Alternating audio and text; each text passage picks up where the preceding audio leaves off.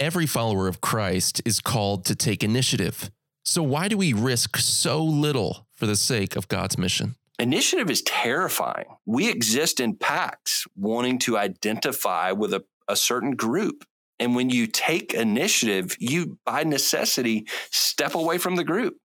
And we live in a world that's so polarized and so disincentivizes people from taking initiative and taking a stand and being clear and convictional that it's terrifying to do that. Charles Smith on fear, faith, and the fatherhood of God this week on the Missions Podcast in 1 minute. But first, a word from ABWE's president, Paul Davis.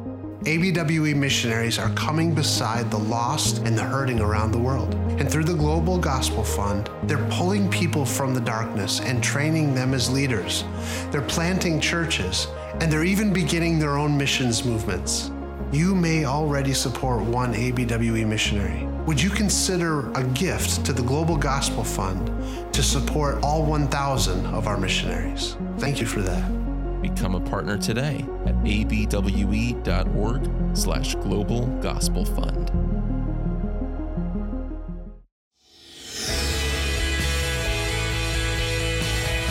Welcome to the Missions Podcast, the show that explores your hard questions on missions, theology, and practice to help goers think and thinkers go. I'm Alex Kochman, Director of Advancement and Mobilization for ABWE International, joined again, as always, by the one, the only, Scott W. Dunford, West Coast Mobilizer for ABWE and lead church planter for Redeemer Church in Fremont, California.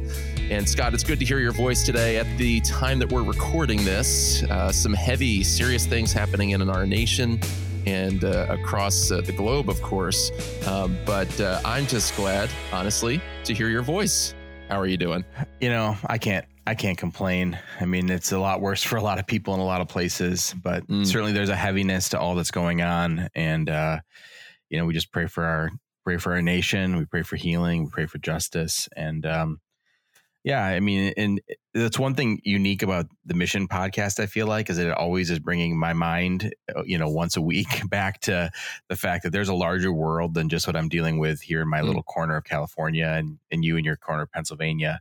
And it really, even just the podcast we did on the Uyghurs and realizing like, okay, there's injustice all over the world, and there's suffering and pain, and the gospel has answers for those things, and it just forces us to think about the big picture and what God's doing around the world. And I think even our interview today will help us to lift up our eyes out of our circumstances and keep them on Christ. So I love what you're saying. You're teeing me up here. I mean, can I just make an appeal to our listeners?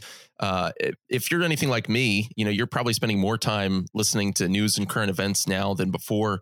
And I'll admit I'm probably spending less time listening to theology podcasts or sermon feeds and things like that over the last few months. But can we just make an appeal and say, don't tune out from this and keep following the Missions Podcast? Because you're right. The American news cycle, for those of our listeners in the US and in North America, our news cycle is not the globe's news cycle, right? There are millions, billions of unreached people in the world. Yeah. And God is doing something, not just in our midst, and it's something that we have to engage with and talk about, but he's doing something across the globe. But let me shift gears just a little bit on a positive note. So I walked into my office here this morning. We are back and we are operating from our headquarters at ABWE. We are officially open for business. And of course, some things have collected on my desk over the last few days. I just took a staycation this past weekend too, so that does it. And lo and behold, I find this beautiful For the Church box with Charles Spurgeon's face on it on my desk waiting for me. I open it up. I've got you can hear the shrink wrap, some awesome, beautiful socks, which I know is important. The socks I'm wearing have holes in them actually right now. So my wife, Hannah, will thank you. And I've got an awesome new book here from Todd Chipman. Anyway, we love our friends at For the Church. We love our friends at Midwestern Seminary. And we bring back to the show today our mutual friend, the one and only Charles Smith, Vice President at Midwestern. Charles, you do so many things over there, and your title's probably longer and more intricate than what I just gave. I don't want to butcher it. Can you remind our listeners of everything that you're responsible for overseeing at Midwestern? Man, thanks for having me on the podcast, and you're welcome for the box. I'm glad you got it, and I'm glad you got socks. Most importantly, just meeting some practical needs for you, and most especially for your wife. But no, you got it right. It's not too exciting. So I serve as the vice president for institutional relations here at the seminary, and I also teach in the field of leadership. And so, been here 8 years. Moved here from Louisville, where I was serving at Southern Seminary, and we have 3 divisions at the school. We have an academic division over which a provost sits, and then we have a administrative division where you have things like grounds and budgets and finance and things like that. And then you have institutional relations. And we oversee anything from student life to admissions to fundraising to events and marketing and all those sorts of things. So it's fun. We love what we get to do. And you get to send boxes to people, which is got to be the highlight of it. That's right. He's basically the Santa Claus. Yeah, some people, we were talking offline about how I didn't get one, but that's okay. I was going to. This time. I've gotten them before. So, Charles, we're glad for that. I thought when he was saying he saw a picture of Charles and he started with this S, I thought it was going to be Charles Smith. And then I said, this has gone too far. we need to rein it back in. But Charles Spurgeon, that makes sense. We did that one time and people kept returning the boxes. So, well, I would keep mine, but For the Church does more than just mail boxes. As awesome as that is, you guys really hats off to you as an institution for building something that adds value to the whole church and not just those that are directly connected to the seminary. I think that's an awesome model for ministries, for nonprofits, for a seminary to give back to the broader body of Christ. And one of the neat things is several weeks ago, y'all ran an article on For the Church titled Fear, Faith, and the Fatherhood of God. And I know this is near and dear to your heart. Obviously, you're working on your dissertation right now having to do with leadership. But I couldn't think of anything more apropos to talk about with everything going on from the virus and the pandemic to riots, economic shutdown, racial tensions in the country, everything happening, to talk about fear, to talk about risk, to talk about fatherlessness or the fatherhood of God and what we need in our culture. And so there's so much to dive into. But first, tell us what you've been studying for your dissertation and tell us where this article came out of. What prompted this article? Because, man, everything you're doing on leadership right now is being field tested. Well, I appreciate that introduction and the support of that article and what we do at For the Church. Man, the article and the heart behind seeing fear and the intersection between fear and leadership is really the culmination of a lifetime of observation and a season of introspection in my own life and questioning my own fear and own lack of faithlessness. Or lack of faithfulness, I should say, in certain areas. And man, I've grew up, and in fact, I believe in this article or another one, I mentioned that I grew up in a house that really esteemed leadership. I mean, there are leadership books everywhere. My dad was a business leader, a city councilman, and kind of did a lot of those things reluctantly. Like he would tell you he's not a naturally wired, charismatic leader type person. But he just felt called to serve his city and build a business and do things like that. And by God's grace, he was able to do it. But it came at a great cost to him in some ways. It wasn't easy. And so he was constantly engaging fear and engaging what it felt like to lead beyond perhaps your gifts or what you felt naturally equipped to do. And so I was seeing things like that growing up. I was one of the things that was most transformative to me was just the church where whether it was as a worship leader in a Sunday school class, I would go to church every Sunday and just see literally thousands of people who were in a really large church come, assemble, ascend to certain truths about God and his call and our call to be on mission with him, and then really just abdicate that responsibility 6 days out of the week. Like we go and we sing and we pretend to be excited. And in fact, a lot of times we are. But certainly in the South, there was just a lot of lip service, and it made me, you have this where I'm learning leadership in one hand and also observing a community. And honestly, just by way of admission, observing my own life and my own fallenness and going, man, what is keeping us from engaging? If you look at the stats on missional engagement in North America, like 90% of people say they have churchgoers would say they have a personal obligation to share their faith. And yet almost as little as 10% do. I mean, it's like the exact opposite of what they say. And so you have this massive disconnect, and obviously that is so multifaceted. It's laziness, it's pride, it's sin, it's all sorts of things.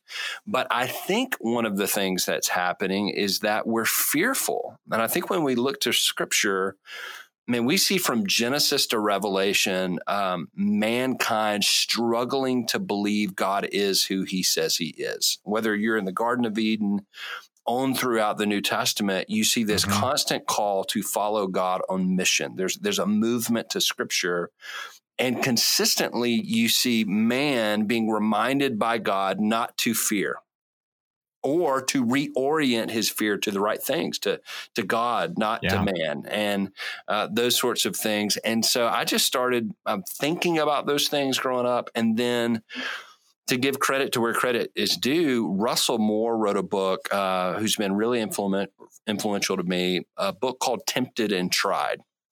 And in Tempted and Tried, he walks through the baptism and temptation of Christ, Matthew 3 and 4. And he argues that Jesus is obviously coming into the full awareness of his deity in his baptism. God is saying, "This is my son in who I'm well pleased." And then that event is connected with, his identity is connected with the wilderness account. And he goes out and we all know the story, he's tempted in three unique ways, temptation of provision and a temptation of protection. And then this temptation of how will he be exalted? Will it be through the cross or through bowing the knee to Satan? And Russell Moore argues that what's happening there is there's, in the sense that Hebrews talks about Jesus as the author and forerunner of our faith, we're seeing what it looks like to live a life of faith in some typical ways that Satan tempts us, and how we're tempted to respond in that. And obviously we see that Jesus stands where Adam falls.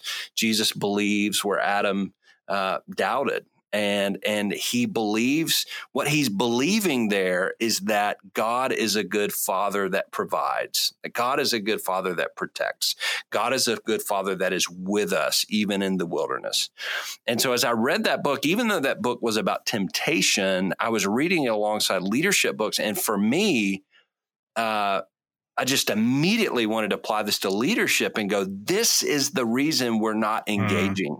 It is, again, it's multifaceted, but this is it has got to be, if we read Scripture carefully and we define leadership carefully, fear has got to be one of the leading reasons that we don't lead, or that we lead in really distorted ways, or we don't engage in the mission, or we engage in it in really distorted ways, is we are really curious about whether or not God is who he says he is. Is he our Father or not? Will he provide or will he not? Will he protect and will he not? And obviously those things are in shades now. We don't see the full protection of God on this side of heaven. We don't see the full even manifest presence of God. We have the Holy Spirit, but we will one day see in full what we now see in part. So all those dynamics are there. And so this article I wrote that you kindly referenced is really me talking about this tension of living in a world where we both we're fascinated by leadership and we're fearful of leadership. We listen to podcasts about leadership and we cower at the call to lead. And I think it's a real problem for the church. And so I'm trying to address it in some ways. Well, we're in a unique moment culturally, and in the fact that everyone is recognizing the need for leadership. And you do address that there's multiple ways that we lead. And so even if you're listening to this and you're on a mission team, or, you're at the sink washing dishes and you're listening in on what's going on, and you look at yourself and say, I'm not a leader. Well, you address that in your article, and you really say that part of our Christian identity is to be a leader. Can you unpack that? What does it mean that as Christians, even if we're not necessarily the president of the United States or the pastor of a local church or even the head of our mission team, that we are still called to lead in some way? Yeah, I think there's a lot of, for good reason, there's a lot of confusion around leadership, especially in the church. And I think that's because when you look at Scripture, a lot of us just throw the word leadership around. But I think when you look in Scripture, leadership is referred to in at least four ways. And I think the first is leadership as a spiritual gift. Paul talks about that in Romans 12. Those that lead with zeal. And if you look at the language there, it's mostly about administration and management. Those that are great at organizing. And that stands to reason logically, right? Because Paul's not saying those that lead come be an elder. He's not in that particular case, he's the elder of that church, but he's saying, hey, serve the body with the gifts God has given you of administration. Scripture also talks about leadership and what husbands are called to do in their families. Husbands are called to be the head of their home in the way that Christ is the head of the church. And Scripture talks about leadership as what pastors do. And that's typically what we confuse leadership with. Mm-hmm. That is a way Scripture talks about leadership. But I would argue it's not it may be the most explicit way, but it's not the most fundamental way that Scripture speaks to leadership. And so this fourth category that I talk about in this article is what I call leadership as mission or missional leadership. And all I mean by that is when we look at Scripture and ask the question, what is God up to? What is God up to? And obviously that changes. There's old covenants and new covenants and those sorts of things. But guys like Christopher Wright would argue, and we can disagree on whether we like Christopher Wright, but missiologists would argue God is on mission. God is on mission, and some of them would say, and I think this is a great definition of the mission of God, that God is on mission to make himself known as Lord over all creation. So let's say we agree that God is doing that from cover to cover, Old Testament, New Testament. He's on this mission. Well, we ought to ask as his image bearers, what does that mean for the mission of God's people? What does that mission mean for the mission of the church? And I think when you look at Scripture and we see that God is progressively revealing himself to us, he's progressively stepping towards us, he's progressively taking initiative for the good of others, ultimately for our eternal good, but also just for common grace to his those that are made into his image. I think those that are made in his image, you and I, are called to follow in kind. I think when you look at Matthew 22, the great commandment is this call to love God and love our neighbors. And part of that horizontal love is to be a missional leader, to take, and I define missional leadership as taking initiative for the glory of God and the good of others. So it's just stepping towards need, stepping towards risk. And why do we do that? We do it for God's glory, as we're called to do everything in Matthew 22, and the good of our neighbors. And I think if you define leadership that way, you and I could agree that all Christians, apart from gender and spiritual gift and age, like we're all called to do that as moms and bankers and pastors. And it's from that foundation, we're all called to do that. And yet only some have the gift of spiritual leadership. Only some are called to be elders. Only some are called to be husbands. But all of us are called to be missional leaders, to join God on mission and take initiative for the glory of God and the good of others. But the problem is, if you think about the nature of initiative, Scott, initiative is terrifying. I mean, we've known for 150 years in the field of psychology, and Scripture affirms this. But in secular psychologists would tell us that we exist in packs, we exist in groups. Everything you and I do, the podcasts we listen to, the books we read, is really part and parcel with wanting to identify with a certain group. And when you take initiative, you by necessity step away from the group. And we live in a world that's so polarized and so disincentivizes people from taking initiative and taking a stand and being clear and convictional that it's terrifying to do that, to step away. And so what happens is, what a lot of people don't realize is, when they take that step, maybe take a step like you have done to move to California and plant a church, I can imagine that there were moments where there was a lump in your throat. There were queasy. Oh, you mean today? Seriously. Today.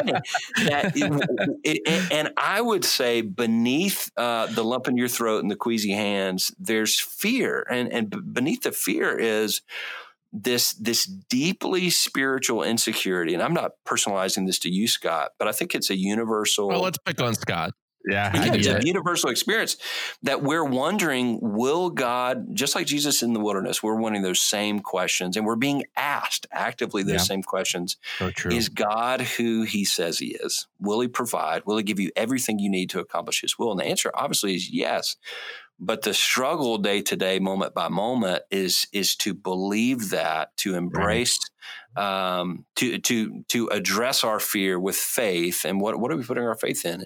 In the fatherhood of God, that God is a good father that'll give us everything we need. So I think it's a big issue. Well, I want to talk more about this idea of risk after we break. But before we go into the break, just unpack slightly this. You're talking about fear, and I think we can all resonate with fear. But you specifically are connecting fear to, for instance, the temptation of Jesus. Okay, is God going to provide for me? Is God good? And talk us through that, because for myself, I'm thinking of conversations I've had with my pastor in the last 3 months about engaging in a certain ministry in our city. And my wife and I are having transparent conversations about risk and timing and schedules. And it, is it always like, well, you're fearful, you're doubting God, or sometimes like, well, no, I'm legitimately just counting up the cost of like, if I do this, then I have to sacrifice this, and there's a risk of this. There's a very practical side to it too, right? And Jesus says to count the cost. So, is it always that unbelief level of fear, or how do we categorize, how do we view some of those other, mitigating, kind of variable factors that may or may not lead you to step out in faith and risk and do something in terms of ministry? That's a great question. No, fear plays a really, really important and crucial role. God has given us the emotion of fear. The Psalms talk about fear. And in fact, one of the reasons you need faith is because of the active existence of fear in our lives. And so oftentimes fear is telling us that there's something worthwhile at stake. There's things that matter, that you need to provide for your family and, those sorts of things. And so it's not to suggest fear is bad. It's just to suggest that fear, we want to acknowledge that is there. We want to point to Scripture and go, what does this look like typically in Scripture? What does Jesus do when he's encountering this? What does he tell the disciples in Matthew 28:18? Oftentimes when we recite the Great Commission, it's about going and teaching and baptizing, but we often forget that all of that's anchored in do not fear. I've overcome the world and I'm going to go with you. Yeah. And to me, it's like the reason Christ is saying, you think about that moment, Christ, this is the risen Lord who still has holes in his wrist, that knows way more than his disciples do what the cost of discipleship is. And yet he's asking them to unlock the door and go out into the context that just crucified him. And so he knows, and they know precisely what he's being asked to do. And that's why he immediately addresses fear. So it's not that fear is wrong. Jesus knows our frame. He knows that we're dust. And he knows that fear is part of the deal, but it's not an ultimate part of the deal. And it's to be overcome with faith in who Jesus is for us, who God is for us, what he's done for us, and what he will ongoingly be for us on mission. And I think we see that in Matthew 28:18, but it's just it's like we gloss over it and don't talk about just these natural parts of fear. And I think we just need to address it. I think it loses a lot of its power when you just go, man, I am fearful. What does that look like? And you're right. A lot of this can sound like the prosperity gospel if you're not careful. That, you shouldn't fear. God will always provide. Well, obviously Matthew 28:18 shows us that sometimes he does in really unorthodox ways. Through the cross. And so it will be with us. And so it's you got to get back down to what is provision, what is protection, what does God care for us on this side of the cross? And that's crucial. That's helpful. Well, let's dive more into risk and everything that comes with it after this quick break. Hi, I'm Scott Dunford, and I would like to share with you about a new nonprofit ministry established to help churches, Christian schools, and other ministries protect children and prevent abuse. Rich Hamar from Church Law and Tax states that the number one reason that drives churches to court is child sexual abuse. I can't think of anything more devastating to these lives, their families, and our witness before a watching world than sexual abuse that takes place in ministry. The traumatic impact often leaves the vulnerable not wanting anything to do with God or his people. Furthermore, as ministry leaders, our efforts toward evangelism, discipleship, and spiritual formation are not only neutralized, but shattered.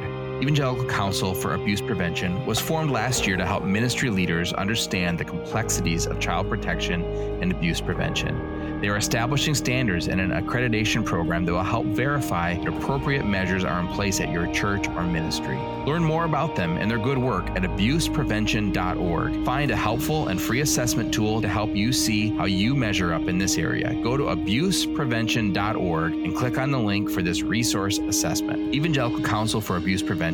Pray for them and follow along for this accreditation program coming soon. Brooks Buser, president of Radius International. I am here with Mark Dever, senior pastor at Capitol Hill Baptist and president of 9 Marks. When you go to a culture that's a different language than yours, you're ending up in a kind of majority language that's been reached. And there are other peoples still more hidden, and it's those people who are often almost entirely unreached, and they take more cross-cultural effort. Is there a way we can better train people to have more realistic expectations of what life is like in the kind of 2 steps away from my culture, and be able to sustain family life with its normal difficulties there, so that there can be a long years and even decades-long witness in that culture? And it seems like Radius is set up to provide that training. Radius is about reaching unreached people groups. Go to radiusinternational.org, radiusinternational.org. And again, we're back with Charles Smith, Vice President of Institutional Relations for Midwestern Baptist Theological Seminary. Did I get that right? Institutional Relations? I was getting confused. Okay, because at ABWE, we have a Vice President for, I think it's strategic relations or partnerships, or anyway, he's a vice president, and we're really grateful for his time talking about his article, Fear, Faith, and the Fatherhood of God, and what missional leadership looks like right now. Charles, when I was reading your article, what resonated most with me is your section on simulated leadership. And I'm just going to read that section for our listeners. We'll link to it in the show notes. You write this: in response to our fear, we often retreat to the safety, comfort, and familiarity of the stands. Which, by the way, you're reading this during lockdown, during quarantine, and I'm like already convicted, because here we are, locked inside our safe suburban house, disinfecting everything. And, then I pick up scripture and it's talking about death to self. And I'm like, there's already a cognitive dissonance there, right? Yeah, just to be clear, your disinfecting has nothing to do with COVID. It has everything to do with Hannah. Right. Yes. She's very dirty. She's very clean. She's very clean.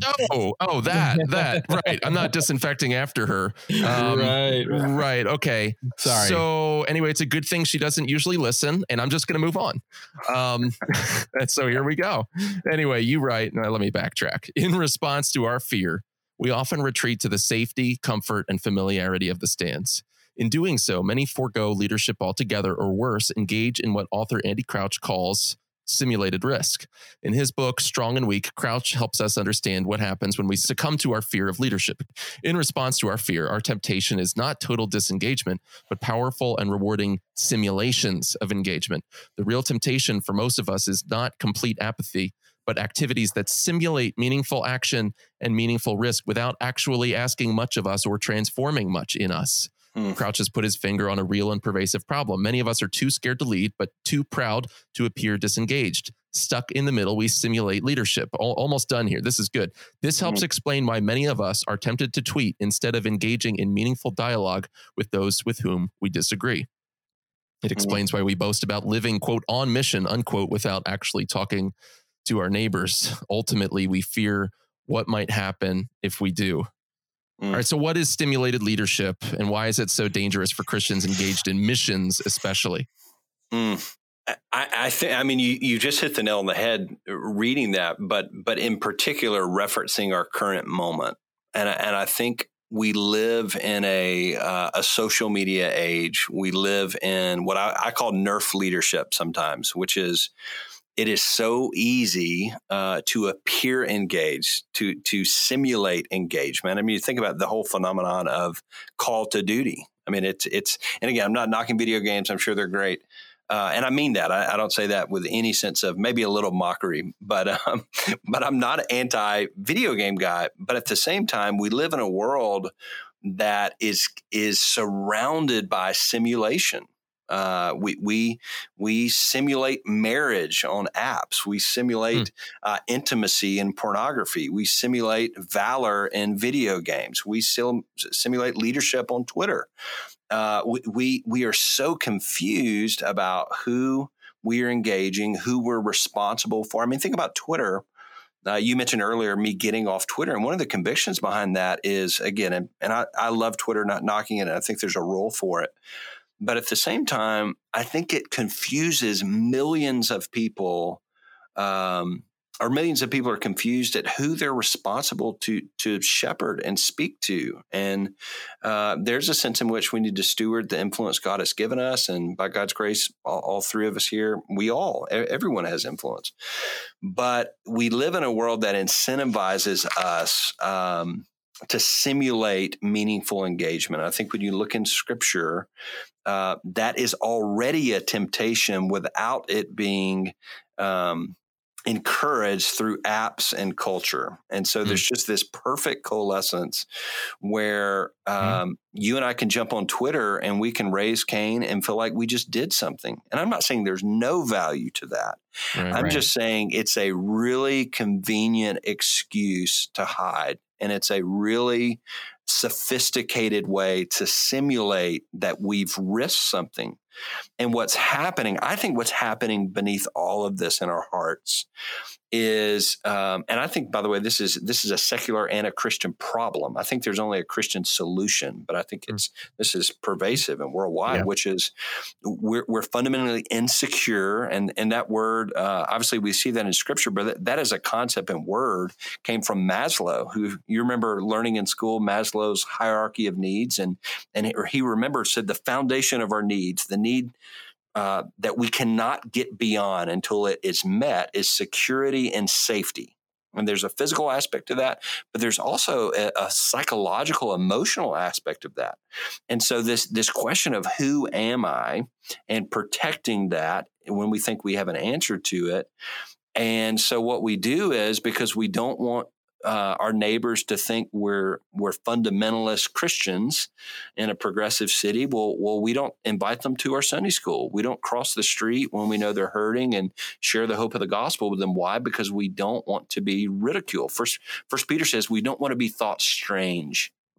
Man, I think that is so powerful. And I think the dynamics there are fear, but it starts with I'm insecure. And I would argue, I mean, there's a lot of ways to become secure. We can be secure in our money and relationships and success, but all of those things are only as secure as our money is, or our stock market is, or our reputation is. And so for the Christian, when we looked at Scripture, our security is to be found in Christ. We have this anchor in the storm, like all these images.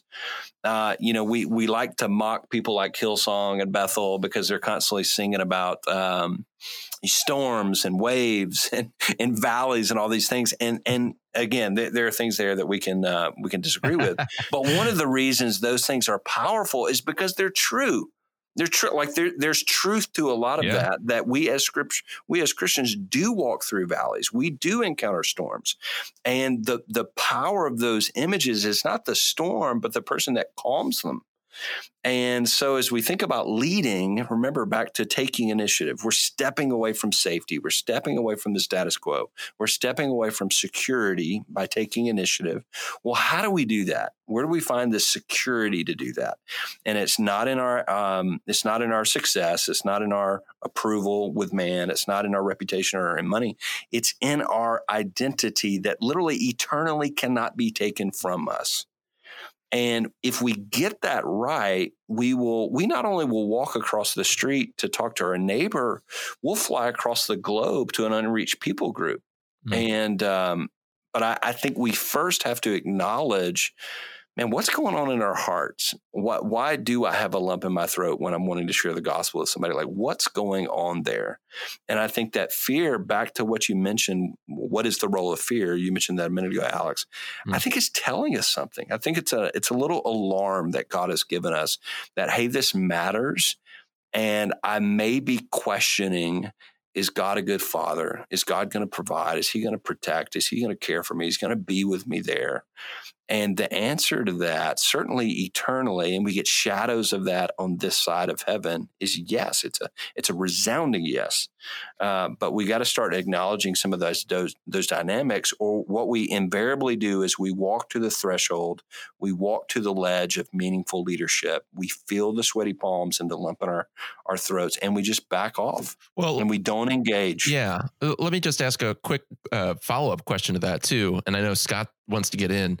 How do you prevent yourself from assessing the legitimacy of a leader's action based off of the level of risk? So we can all acknowledge that there's such a thing as hashtag activism, right? Yeah. And that it's easy to look virtuous while doing nothing. But how do you separate that from, you're saying, well, there can be some legitimate good done by some of those things. So how do you, in that view, in other words, how do you assess something? It's just because something is risky, it doesn't make it righteous. And just because something's not as risky doesn't make it completely fake. Does that question make any sense? 1,000%. No, I think that's right, a great question. Yeah, no, that's a really, really good question. And I think with everything, we have to go back to Scripture and go, what has God called us to do? I mean, I think that has to be the first principle. What has God called us to do? Okay, God is on mission. He's called us to be on mission. Oftentimes, though, in Scripture, we see that we're to be still and know that He's Lord. Oftentimes, that means that, I mean, look at Hebrews 11. There's a hall of faith there. Remember, I'm calling us to engage our fear with faith. And if you read through that, it's in faith they acted. In faith, they did something. In faith, they were faithful. They obeyed. They responded. And so I think when you look in Scripture and go, okay, what are we called to do? We're called to believe and have faith, but often our faith has feet. It moves. It moves with God on mission. Mm-hmm. And so I think you start there. And so you can just simply go, okay, if I'm not doing that, then obviously I'm not risking and venturing much. But then to your point, risk can also become pornographic in a sense, that where there's just such a lust for risk and for oversharing and overtweet, all those sorts of things. And so ultimately, I think even that, though, it comes back to Scripture and wisdom and what has God called us to do. And so some of this cannot help but be personalized to someone. And so I think when you're doing leadership, development, for example, one of the things you ought to be asking, Paul talks about in Romans that we should think soberly about ourselves. And what Paul is not saying, as people typically think when they read that, is, hey, be humble. What he's saying is that's one implication, but the broader implication is be honest about your gifts. And be honest about your weakness, like rightly appraise who God has made you to be. And I think part of that when it comes to leadership is noting that for some people, risk and like really taking initiative for the glory of God and the good of others looks like complete apathy to someone else.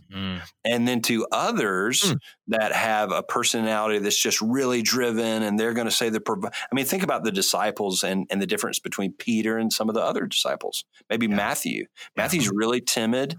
Peter, so we need to tell Peter to shut up a lot more, and we need to goad the Matthews on a lot more. Does that make sense? And so I think it has to be personalized to the person and go, man, are you depending on the Spirit? Are you, John 15, abiding in Christ? And what does that look like for Alex? And that, I think it looks different than what it looks like for Scott. Well, sometimes risk can just simply be an addiction to adrenaline. And just an example of even my calling into missions, I struggled. Actually, when I felt like God was calling me into missions, I felt like I went through a depression, and I had a good friend that helped me kind of walk through my feelings. And part of what I was depressed about was a loss of preaching, because I was going into a setting which I wouldn't be preaching in front of people. And I was afraid I was going to miss that.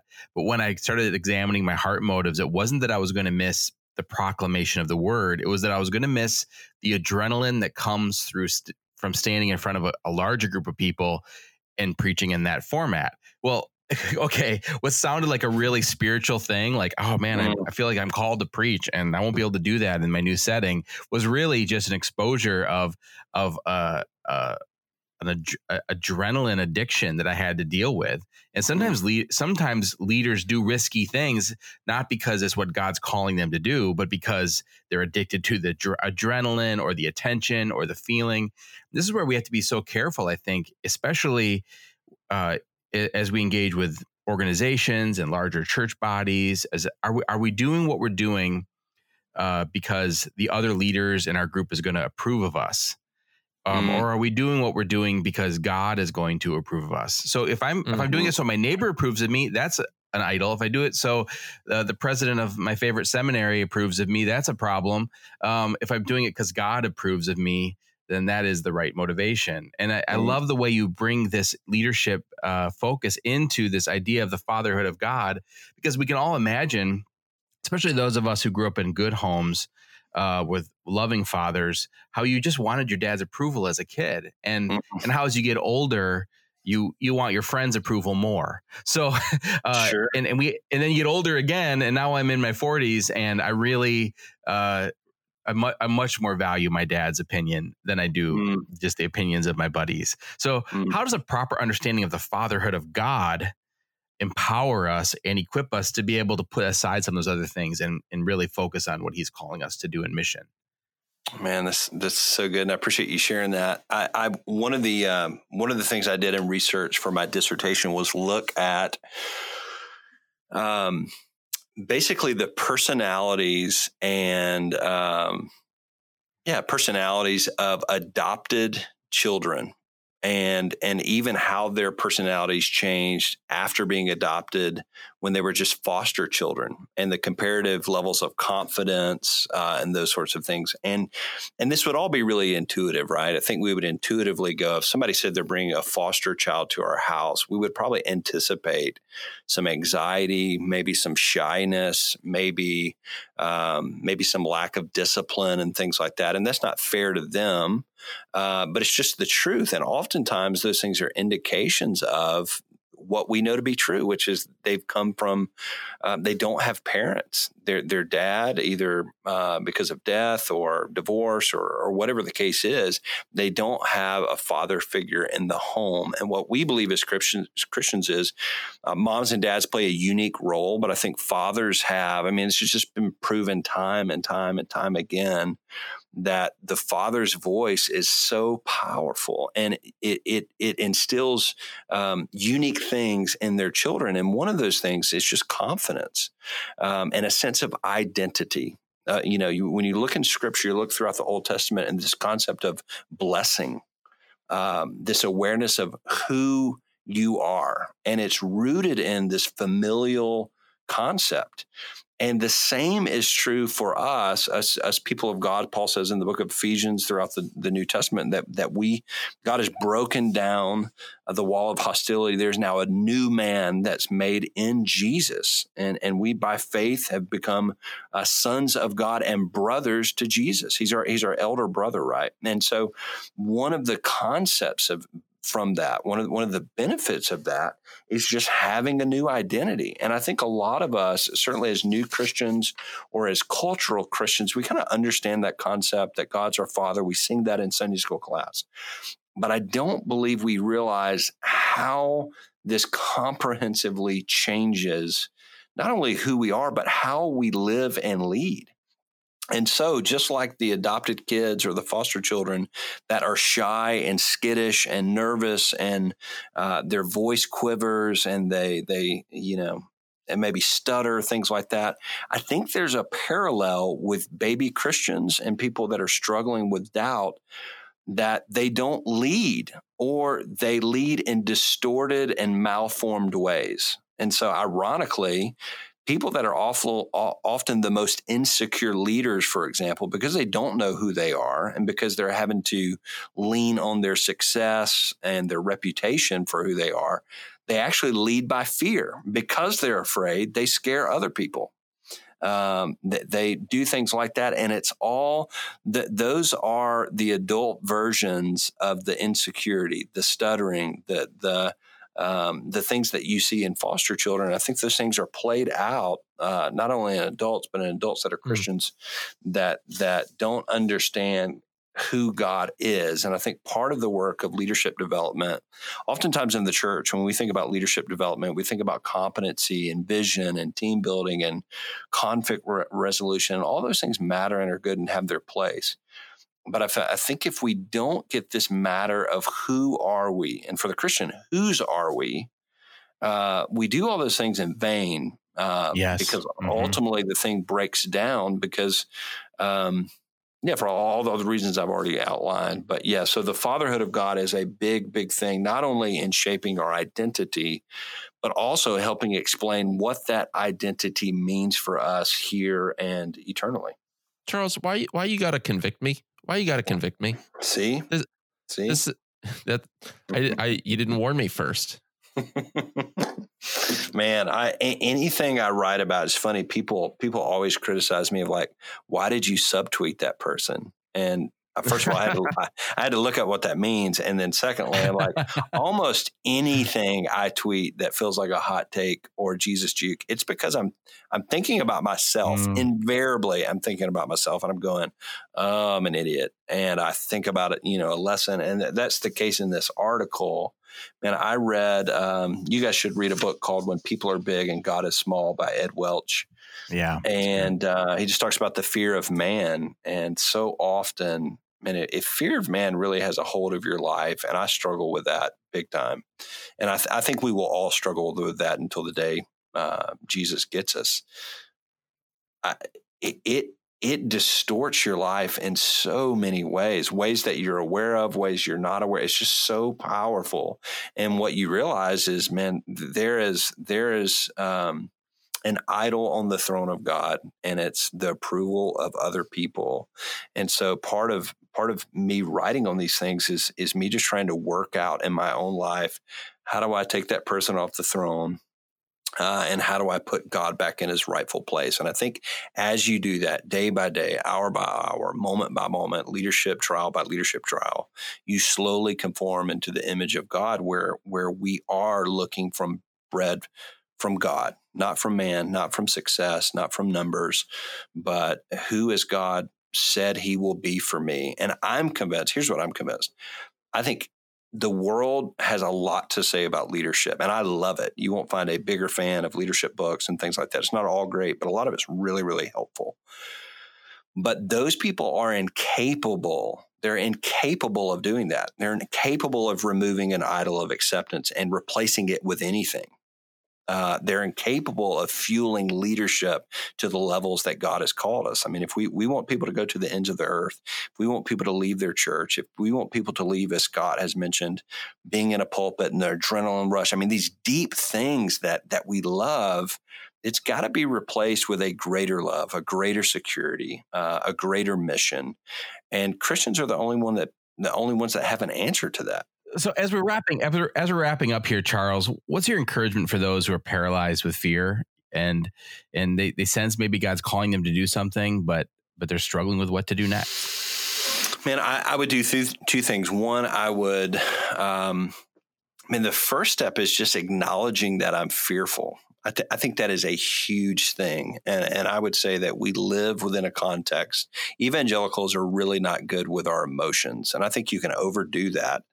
But God gave us emotions for a reason. And I had a friend recently say they're not meant to be the headlights. They don't drive us. They don't inform who we are, but they are little alarms. And so it's wonderful that you have noticed the alarm and go, man, I'm really fearful in this space. And so I would start questioning your fear is the first thing. And as you're questioning your fear, I would just get in the current of the scriptures and God's grace and trust that God's going to work in that space. And so question my fear, do that in community, maybe in your church, process that with people, and then have that illumined by the Holy Spirit. And oftentimes I find that we do one or the other, but not in tandem. We geek out on Enneagram or something and just go navel gazing forever into an endless black hole about our fear. Or we pretend like we're not afraid. We stuff our emotions in a proverbial basement and just recite scripture over and over and over and over and over. And I think both of those are a distorted view of what God's called us to. And so I think if you can question your fear and do that in community, in gospel community, people who love you and will shoot straight with you, and do that as you're bringing that to scripture, you're testing that, you're sorting that in community, I think God's going to do what he does. And so that would be my encouragement. Well, thank you so much, Charles. It's always good to be able to talk to you, and especially to process these things about leadership. It's such an important topic, and appreciate the light you're bringing to it. And one resource that you've just started, which is already been a huge blessing to me, but I want our listeners to know about it, is the Leadership Project podcast, which has been out now for a while. Can you tell us a little bit about that? And can you also give us, if someone wants to connect with you, learn out more about the seminary, connect with you more about For the Church, how can they do that? Yeah. So the Leadership Project is us trying to work out what it looks like day by day to take initiative for the glory of God and the good of others in 1,000 different spaces. And so we've done 17 or 18 of those podcasts so far. We're having a blast doing that. So you can find that on just about any platform. It's called the Leadership Project Podcast. And then you can find me at Midwestern Seminary, which is mbts.edu. And so more importantly than me, you can find our programs and application and ways to contact me. And if you have any questions, please don't hesitate to reach out. Charles, thank you so much for your time here today. And we encourage everybody to check that out. Check out For the Church as well, ftc.co. And even though you guys, I guess, are gathering virtually this fall, excited to be an honorary member of the Extended Midwest family, and excited for everything that's happening in Kansas City. So God bless you in your ministry and your studies and writing, Charles. Thank you, brother. Grateful for you, man. Thank you. To get more content, go to missionspodcast.com or check out abwe.org/podcast. If you like what you hear, please subscribe, rate, review, and share. To ask a question or suggest a topic, email Alex at missionspodcast.com, and we'll see you next time on the Missions Podcast.